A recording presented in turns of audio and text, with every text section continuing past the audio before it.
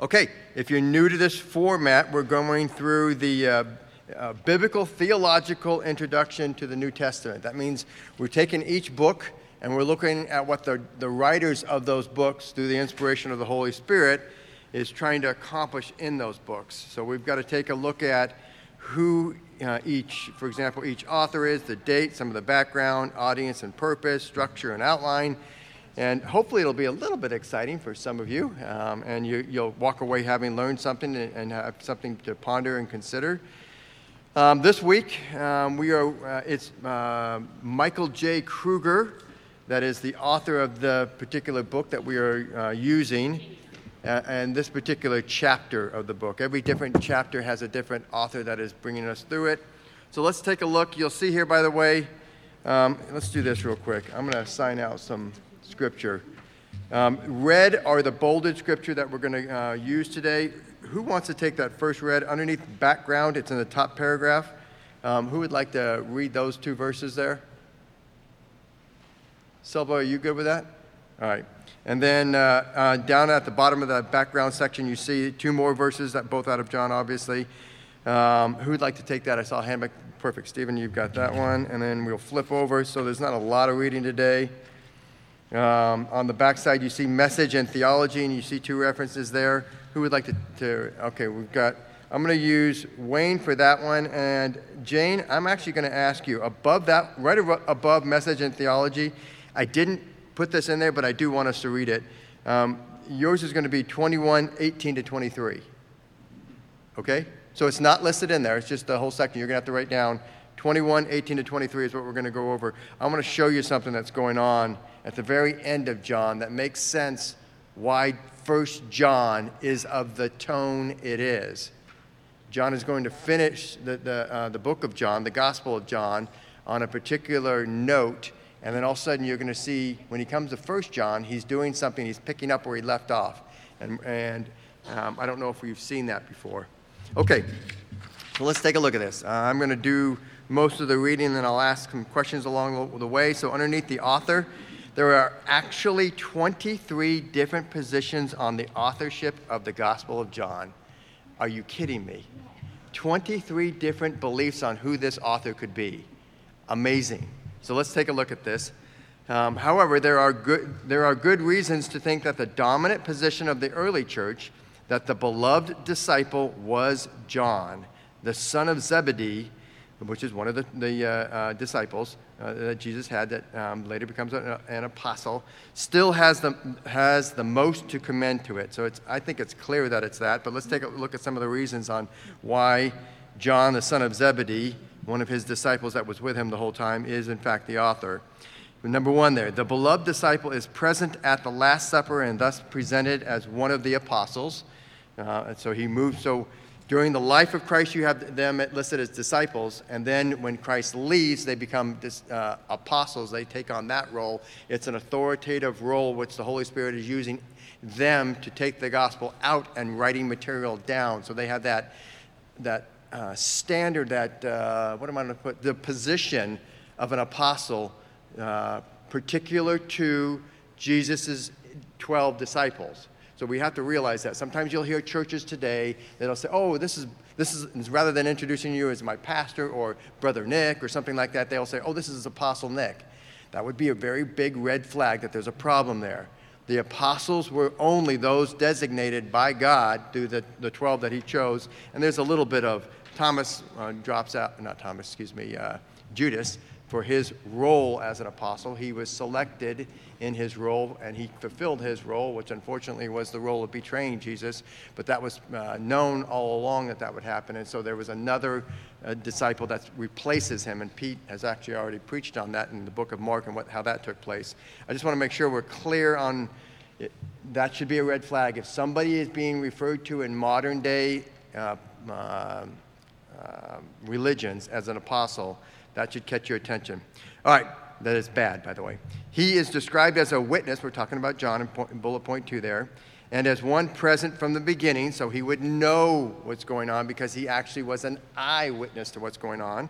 He is often in the company of Peter, which is part of the inner circle of 3.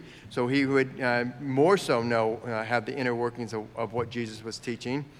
And then we have John, number 4 there, John, the son of Zebedee, one of the most prominent disciples, is never named. And if he is not the beloved disciple, then where is he? He never is named in the Gospel of John because he is a man of humility, and he doesn't name himself. All the other disciples get named, which is a clue that, oh, so who's the one missing? Oh, that's the author. He refers to him as the one that Jesus talks to, like at the Last Supper and whatnot. He leans over against and whatnot. He is referred to as the beloved one or the beloved disciple, but he doesn't even give himself, he doesn't name himself, which is really a statement, again, of his humility. So let's take a look at the date.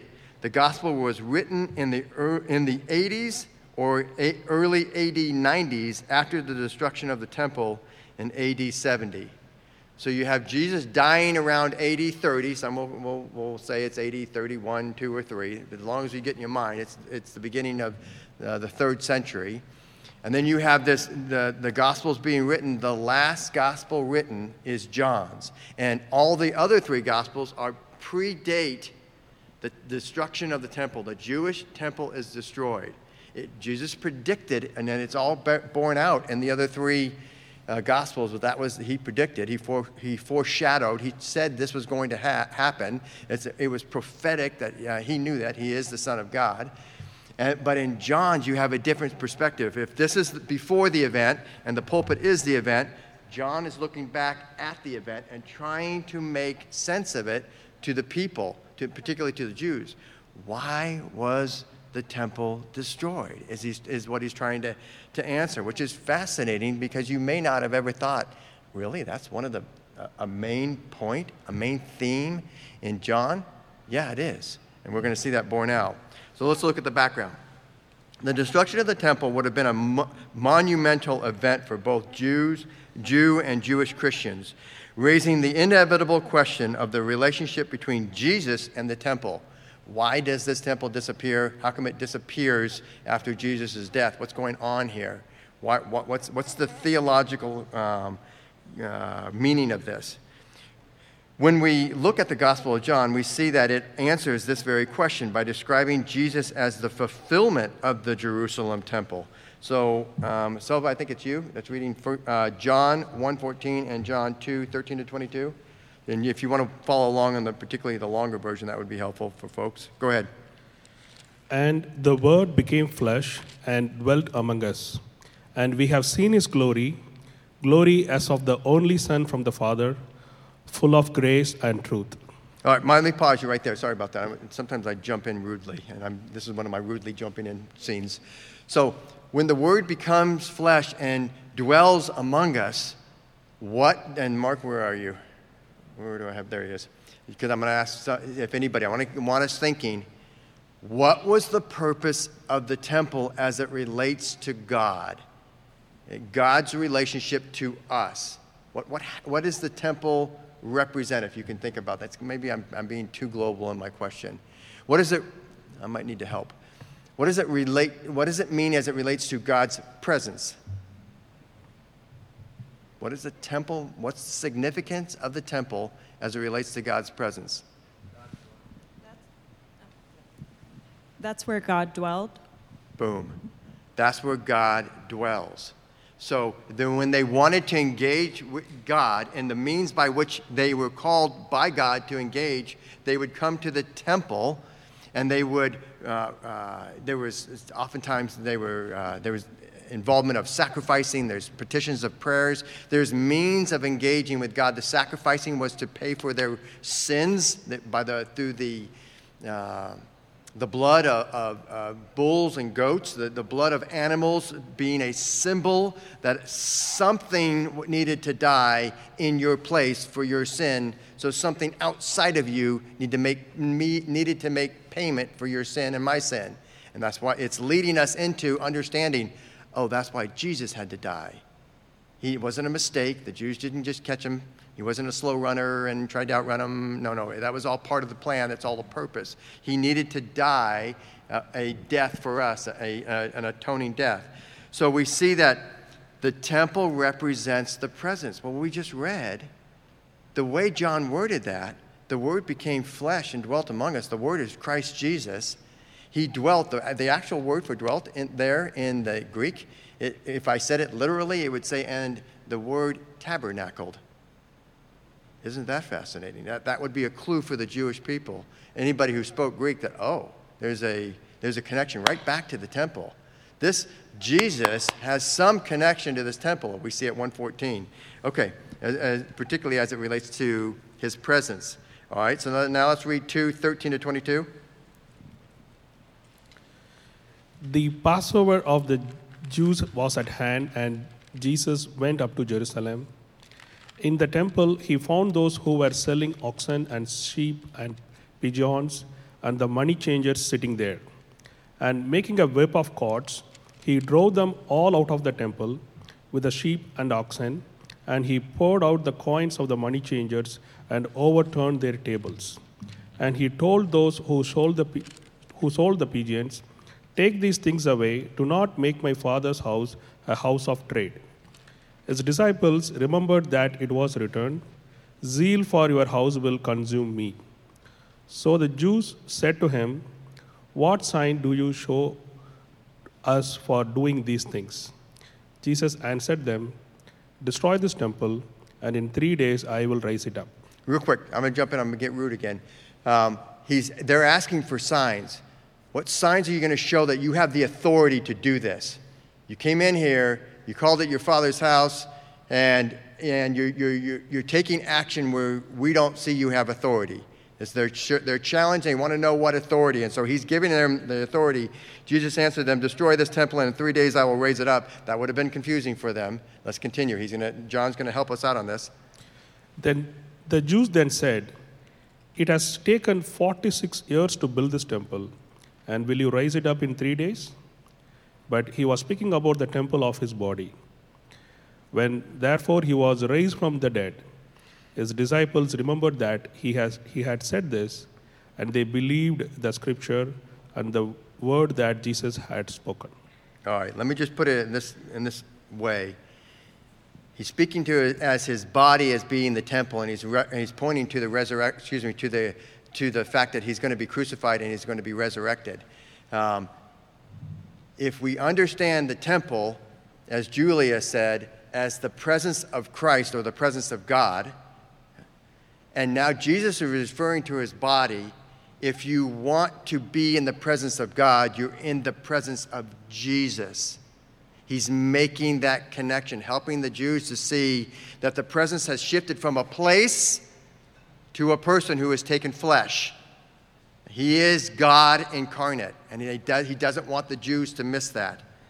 So, real quick, we use sometimes churchy words or theological words that we really don't know what it means. Does anybody know when we reference that the first 3 Gospels are synoptic Gospels, and John is not a synoptic Gospel? Does anybody have an idea what synoptic means? Because I for a long time just kind of faked it. Well, I think it means this. I kind of think it means that. The way people say it, it must mean this. Does anybody really know what it means? Anybody? Pete, let's get Pete the mic. I'm going to put him on the spot. When you were a police officer, did you have to start all your reports with Yes.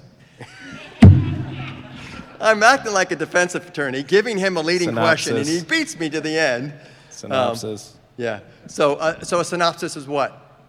What does it do? It's a brief recap of the events. Of the events. And you tell this. So in order for a prosecutor to care enough to read the rest of your report that you wrote as a police officer, if I could be so open, you need to catch them. You need to put in here, this is what I'm about to tell you. And then you would put a small paragraph up front on it, every report that went to the prosecutor's office to say, this is what took place. And you'd give a short, chronological account of what took place. And so the prosecutor goes, okay, I got an idea what's going on. Now let me read it. Well, the synoptic Gospels, the first 3, Matthew, Mark, and Luke, all work in that chronological fashion, only they're telling the life of Jesus in a small book. not a paragraph, like, take a report and put it in a paragraph. So now you get an idea, okay, so the synoptic gospels are taking the life and putting it in pretty much chronological order. So when you get to John, it's not one of the synoptic gospels, only the first three. So what should that tell you, Mark? I'm going to let somebody answer this. What should be different about John's gospel if it's not a synoptic gospel? I got to get you guys more coffee or warm you up or something. Go ahead, Jamie. At the very least, it's going to be a different view. A different view, good. And what about the chronology? What can we expect to see occasionally regarding the chronology? Go ahead, Mark. Chronological. It's not chronological. There are times he's going to step out of it. So we just read the account of Jesus cleansing the temple. The other three gospels, which are synoptic, put that on the end of Jesus' life before he gets crucified. John's got it here. And so you have to realize, John must be teaching something theological. He needs to grab that event out of time and put it right here to start making a point. We already saw in chapter 1, he was starting to deal with the temple, the understanding that Jesus is now the temple. He's the presence of God. So now he's going to deal more with the temple in chapter 2 to explain, you guys have them totally abused the temple. You got it all wrong. You see it as a place to make and do money transactions. This is a sacred place to meet God.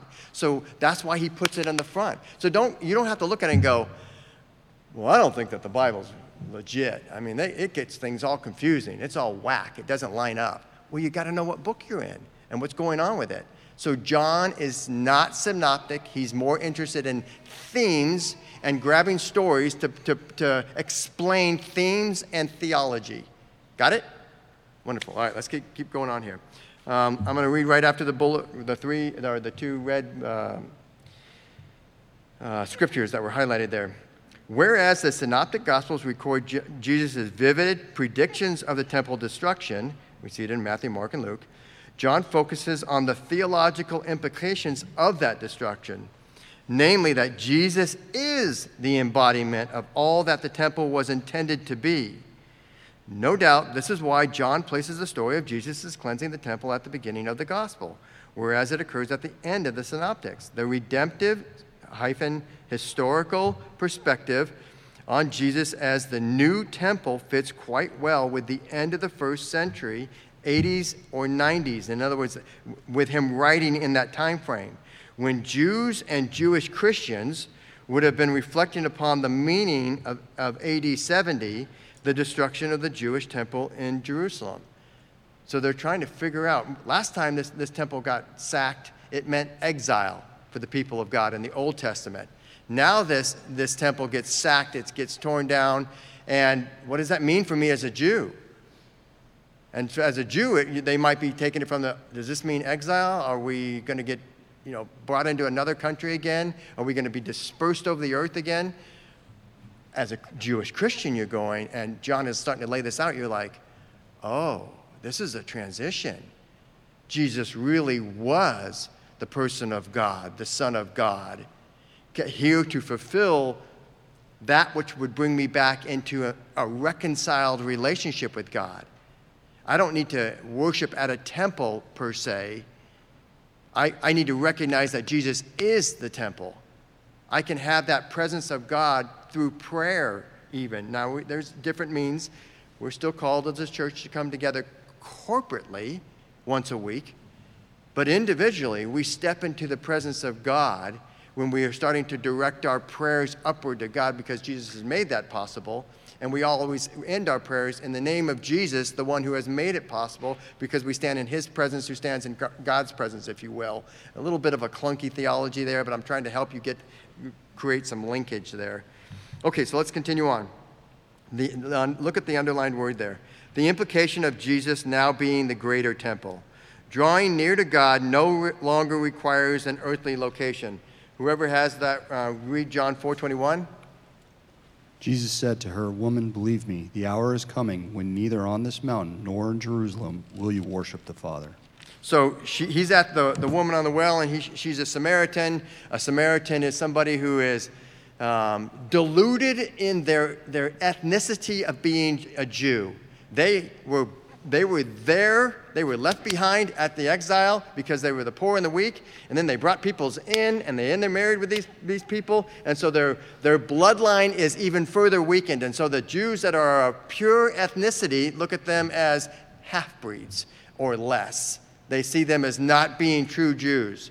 And there's this battle, and so you have this, the Samaritans in the Jewish mindset. And so he's talking to this Jewish woman, and she says, well, we have this mountain to worship on. See, we're still legitimate. We have this mountain as part of our history as Jews. And he's trying to say to her, it's not a place anymore. You don't go to the mountain to be with God. It's me, the person. He's trying to get that foundation laid there. So let's continue on. So Jane, let me, or whoever it was, Stephen, let me read again so we can prep him for this.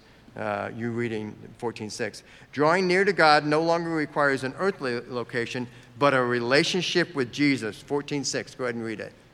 Jesus said to him, I am the way and the truth and the life. No one comes to the Father except through me. No presence. You cannot be in the presence of God the Father unless you come through the understanding of the person and the work of Jesus Christ. That's how it happens. We have to understand that is the precedence that God set up with his atoning work for us. But in understanding that, because of that, we now can come into the presence of God because of the work accomplished by Jesus Christ. So now let's take a look at the audience. And the audience of purpose, I've got green highlighted, and I'm sorry, on the computer it shows a lot brighter, more transparent green. It might be a little bit difficult for you to read. But those are the questions I'm going to ask you because we've been learning through PJ and Pete and Mark and myself. You've been learning some hermeneutics, some ways to use what you've been given as far as what the Bible teaches on how it interprets itself. We keep going over them so that I want to see if you're applying that so you can get the right answers. So let me read to you this. It says this under audience and purpose. John directs this book to a Jewish audience, and then he's going to quote from John 20:31. And in dealing with the purpose, John was very gracious. He actually writes what the purpose is. Sometimes we have to look at these books as a theologian and try and understand what would we say the purpose of this book? And sometimes when you outline a book, you kind of get an idea, I see, can follow a pattern. I think I know what the particular purpose or the overarching purpose is of a book. John doesn't want anybody to get confused. John's just going to tell it to us. I like John that way. You can't get it wrong with John. So let's take a look what John says. Now Jesus did many other signs. What did we say? I taught about this when we were going through the New Testament. How are signs used by God? When a sign is particularly a miraculous event demonstrating a divine interaction with the physical world that you wouldn't normally get in the physical world. Why are they used? When are they used? What's the overarching purpose of their use? Anybody? And if it's been a while, I understand that. I'll just give it to you. God gives signs in an overarching understanding of progressing his plan of salvation. Signs are not just random. Whenever a sign occurs, he's advancing his plan of salvation. Oftentimes, he's making sure that Jesus uses signs. It validates, this one's from me. You people can't do this. You're human. This one is from me. He's mine. He's my messenger. And certainly we see that as an earthly messenger with the apostles. They do miracles and signs to show they're the real. We have a saying in America that probably doesn't carry in India or some of the other in Nigeria. It's called the real McCoy or the real thing. A better way to say it is that they're it. They're what they are doing as far as communicating about God is accurate because they're able to do the things of God. So the sign, so you go, I got to listen to him because he's going to advance the plan of salvation. So that's what signs are meant to do in the Bible. Okay, so now Jesus did many other signs in the presence of the disciples, which are not written in this book, but these are written so, and so is a purpose statement in this case, So what? Well, he's going to tell us that you may believe that Jesus is the Christ. Well, sometimes I used to think as a young Christian that Jesus Christ was his name, meaning that Christ was like a last name. It's like part of his, or a middle name or something. No. Jesus is his human name that he has. Christ is a title. So what does it mean? Notice in the blue, it means anointed one, or it can also mean Messiah. The Jews would have thought of it in the context of the greatest event in Jewish history, which was the Exodus. They were delivered out of slavery by the Egyptians. So they would see him as to say the Christ would be the deliverer. They still think the Christ is kind of, Jews do, at this time when Jesus shows up, that the Christ is going to come and deliver them out of weakness and turn them into a superpower, like in the days of the United Kingdom. They don't realize that Christ is coming the first time to deliver them from the bondage of sin, of being under the control of sin. Sin would separate you from the presence of God. First, Jesus has to come make it right so we can come into the presence of God. Then he comes back as the ruling, reigning, and even warring king when he comes back the second time. So we're in a place now, the church, that we're waiting for for Jesus to come back. He'll come back, not as the suffering servant, that it will die for us. He'll come back as the victorious king who will separate out the wheat from the tare, the goats from the sheep. He will separate out those that do not believe him, are not part of his kingdom, from those that are part of his kingdom, and he will judge according to which kingdom you're in. Okay, let's continue on. So we have, that Jesus is the Christ, the Son of God, hugely important, and that by believing you may have life. To what life is he speaking? Eternal is a good word. Think of, what's another word we might use? Spiritual. Spiritual and eternal are both, it's not conflation. It's not wrong to put those together. Both of those are understood in this idea of life. It's eternal. We can never die, meaning that certainly we die physically, but in a sense of dying and being out of the presence of God, we never die. We will be given glorified bodies at one time upon Christ's return, but we will be in his immediate presence. So we have that, but you see the spiritual component of that. It's eternal life. It's life made possible to be in the presence of God for eternity because of the things that Christ has done.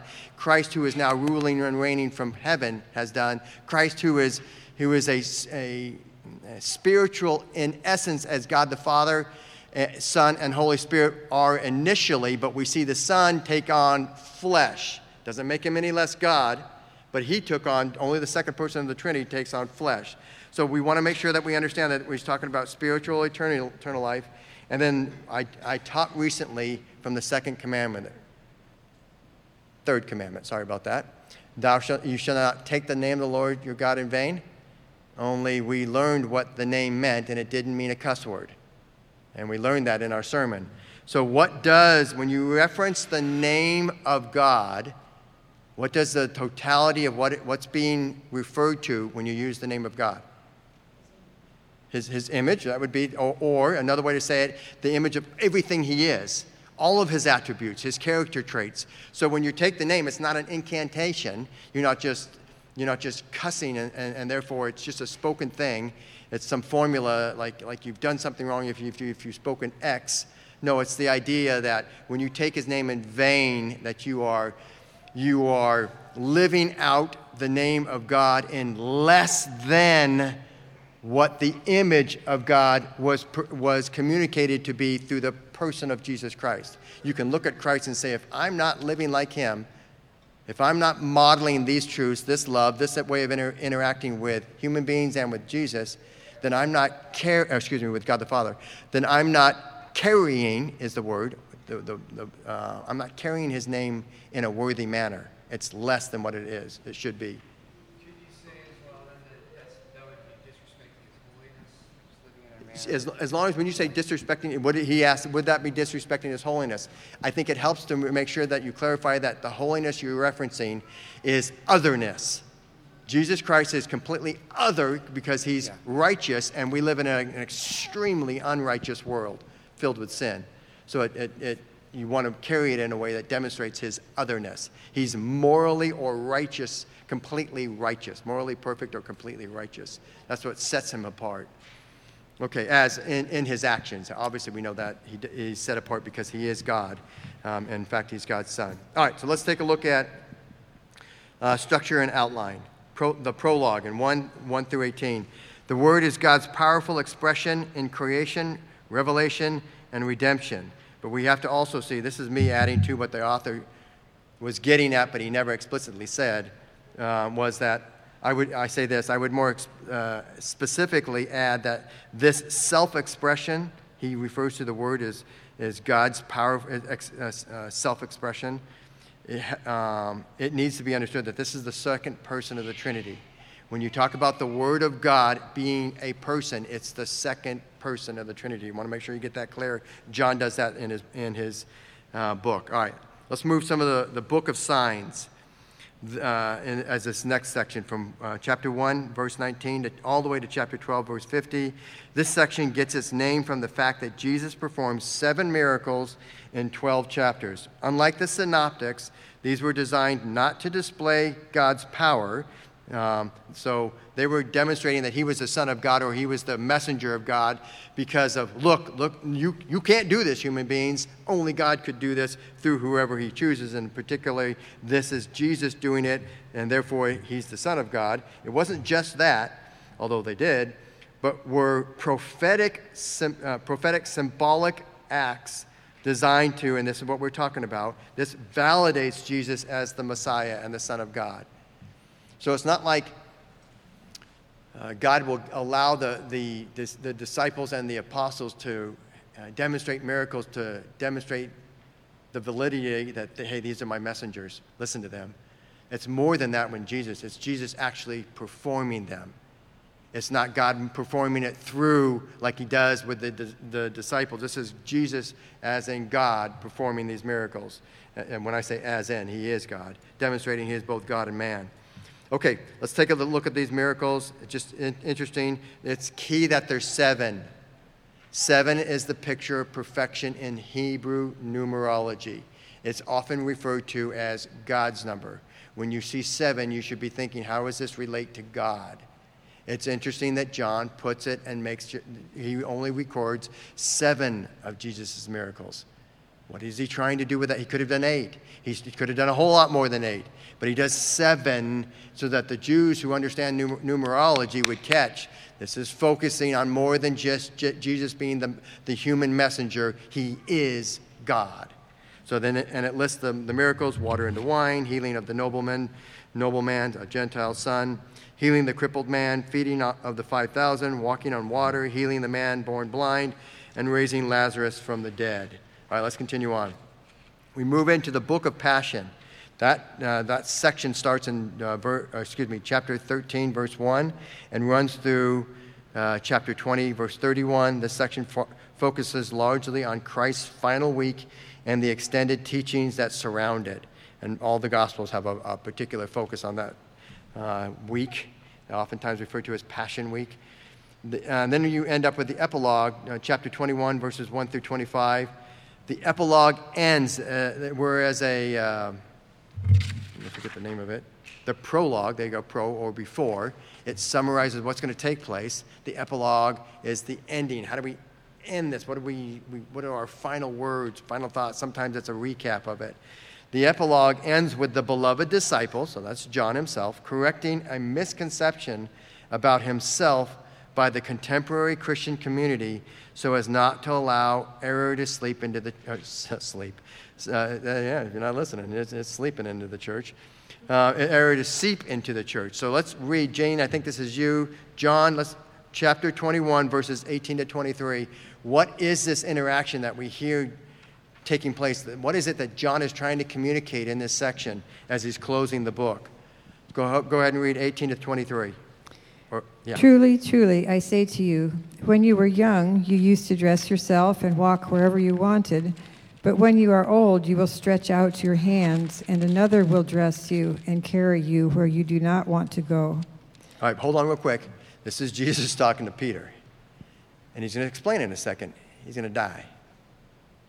And so you're going to see Peter go, well, what about that one? You just told me I'm going to die. John's part of the inner circle. Is he going to die? Isn't that interesting, the fleshly nature? I got to die? Is he going to die? I mean, you just see the weakness. We as Christians, even the disciples, are made of clay feet. We have our own weaknesses. I don't want to die alone. Is he going to die with me? Is he going to die at the same time? Is he going to die at all? So keep reading. This he said to show by what kind of death he was to glorify God. And after saying this, he said to him, "Follow me." Peter turned and saw the disciple who Jesus loved following them, the one who also had leaned back against him during the supper and had said, "Lord, who is it that is going to betray you?" When Peter saw him, he said to Jesus, "Lord, what about this man?" Jesus said to him, "If it is my will that he remain until I come, what is that to you? You follow me." Now listen to keep reading here. Watch how this gets misunderstood by the culture. They interpret what he said wrongly. And we're going to see John deal with that. Go ahead. So the saying spread abroad among the brothers that this disciple was not to die. Yet Jesus did not say to him that he was not to die, but if it is my will that he remain until I come, what is that to you? So John, in the very end here, is making sure that the Christian community doesn't blow it here and think, hey, folks, if I die, it doesn't mean that Christ is somehow not Christ. Christ didn't say I wouldn't die. He said, Peter, focus on what I'm dealing with you. What is it to you, whether or not he dies or when he dies or any of those issues concerning his death? And they misinterpreted, oh, John's not going to die until Jesus comes again. No, because when that doesn't happen, you're going to think less of Jesus. So John wants to make sure that you don't miss this and get a wrong understanding of Jesus. So when we get to 1 John, when John is writing to the people later on, to the different churches out there, he writes dealing with in 1 John 4, 1 through 2, he's dealing with a new error.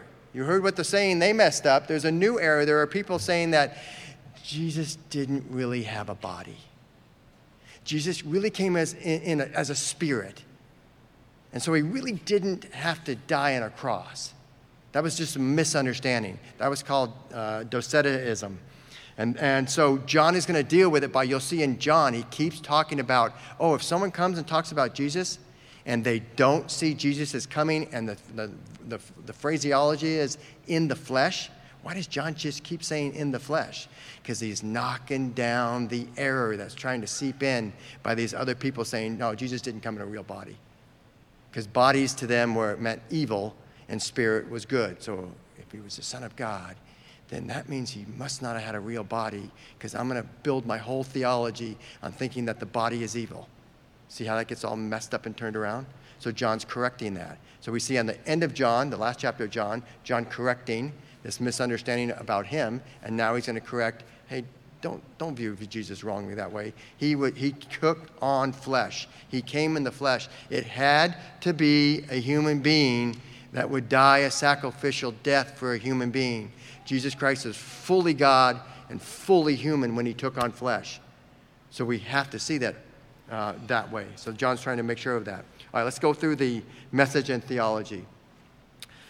Christ is the one and only God, or the Christology of this. And you can see at the very bottom here, there's a point 2 and 3. We're not going into that. And be frank with you, I'm going to open it up in just a couple of minutes. We may not read all the way through this one. But let's take a look at what John gives us, at least as it relates to the theology of Christology, as Christ as God. 1 John affirms that Jesus is the creator of the world. Take a look at John 1, 1 through 4. Who's reading that one? Did anyone volunteer for that? My bad. Yeah, there you are, Wayne. Sorry about that. In the beginning was the Word, and the Word was with God, and the Word was God. He was in the beginning with God. All things were made through him, and without him was not anything made that was made. In him was life, and the life was the light of men. Amen. I love John because he tells it to me straight. I don't like to get sideways. I don't like to get confused. I don't like to misunderstand. I certainly never from this pulpit want to share something in error with you guys and implant error in your minds. I grew up with 23 years of error. I want to get all the error out of my understanding of religion, and I want to make sure that no one else gets it from me. John lays it out. So I'll ask you the question, who is the creator? Which person of the Trinity? Father, Son, or Holy Spirit? And the answer is? Yes. Very good. All of them. And John is now covering the area of Christ, saying he also, the Godhead is involved in creation. We see it's God the Father's plan. We see the Holy Spirit there hovering over the darkness. The Spirit is waiting to take action. And now we learn that Christ, the Word, is present. All persons of the Trinity are involved in the creation of this world. So we see and we understand that, Jesus is, if he's involved in creation, that makes him the creator. So he's nothing less than the Father. And that's critical to our understanding of who Christ is, or Christology. He is the complete essence. All persons of the Trinity are God in complete perfection and essence.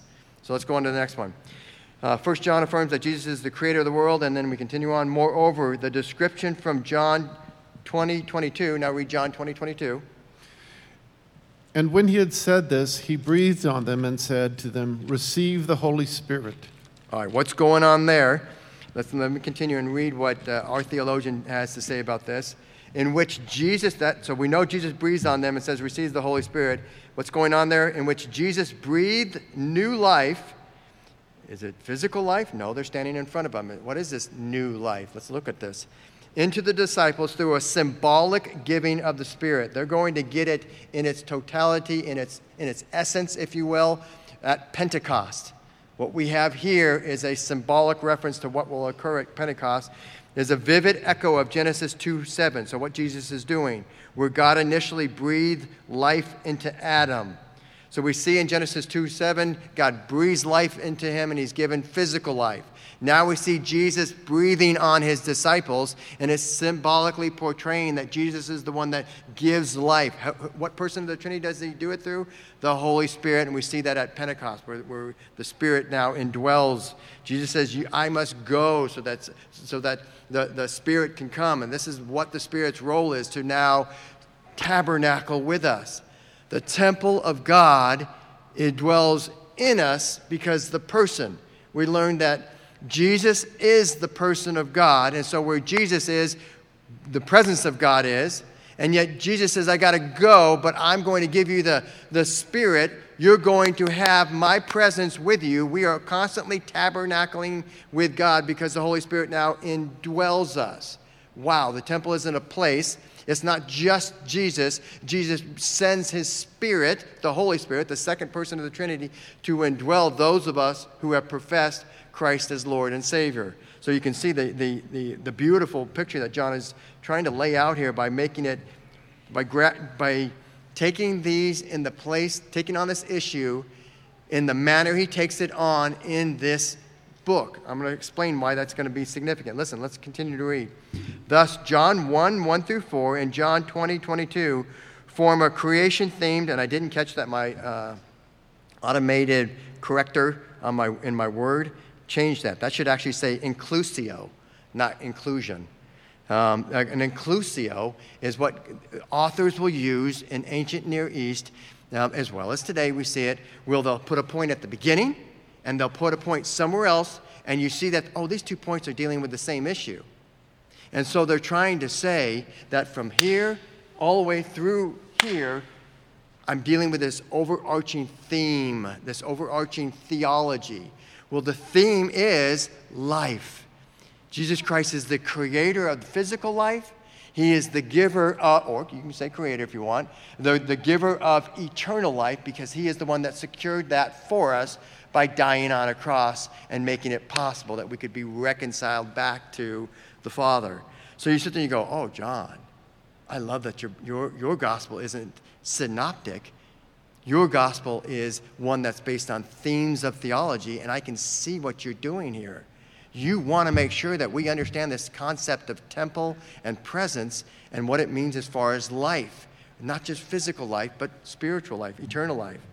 So the rest of that, I'll leave there. I will tell you, take a look at the 7 I ams there listed there. I am the bread of life, the light of the world, the gate to the sheep, the good shepherd, the resurrection and the life, the way, the truth, and the life, and the true vine. Why 7? What is it pointing to when he uses 7 I ams? What's our indicator? What does 7 should tell us? And when we see a number 7 in the Bible, so what is it? Perfection, and it means he's trying to tell you something about God. So not only does he say I am in the Old Testament, Exodus chapter 3 means I am who am. Yahweh, his Old Testament name, was I am. So when Jesus invokes that in the Greek, the Jews would either be offended or they would be like, wow, this is who that was. In the Old Testament, during the deliverance out of Egypt, that was the deliverer. This is the same deliverer. That's the second person of the Trinity. But in addition to that, he uses the number 7, John does, to lay out, and I'll say that through the inspiration of the Holy Spirit, to show that, look, this isn't just somebody saying I am. This is somebody who is, I'm giving it to you from another angle, which is dealing with the numerology that you should catch, that this is a God thing. All right, any questions? Hopefully, some of you guys got a little fascinated by this, and you're like, oh, I want to read John differently. Read it not as a book that goes from A to B. Certainly there are some chronological points. Most of it's chronological. But within the chronology, he's taking on themes that are going to jump you out of the totality of the chronology. Let's go to the Lord in prayer. Heavenly Father, we do thank you. We thank you that you give us your word in different formats, in different ways to hopefully reach us in your perfect timing, to enlighten us, to share with us, to give us the joy that comes from comprehending these truths, and to use that as encouragement in our walk, to grow in our understanding of you as God. You, Father, Son, and Holy Spirit, are the only one true living God, and all else is false that claims to be so. We thank you that we can clearly see this in your word. Please help us this day as we now move into our time of worship, that we could listen carefully to Pastor Pete's preaching and learn what you want us to know this very day. In Christ's name we pray. Amen.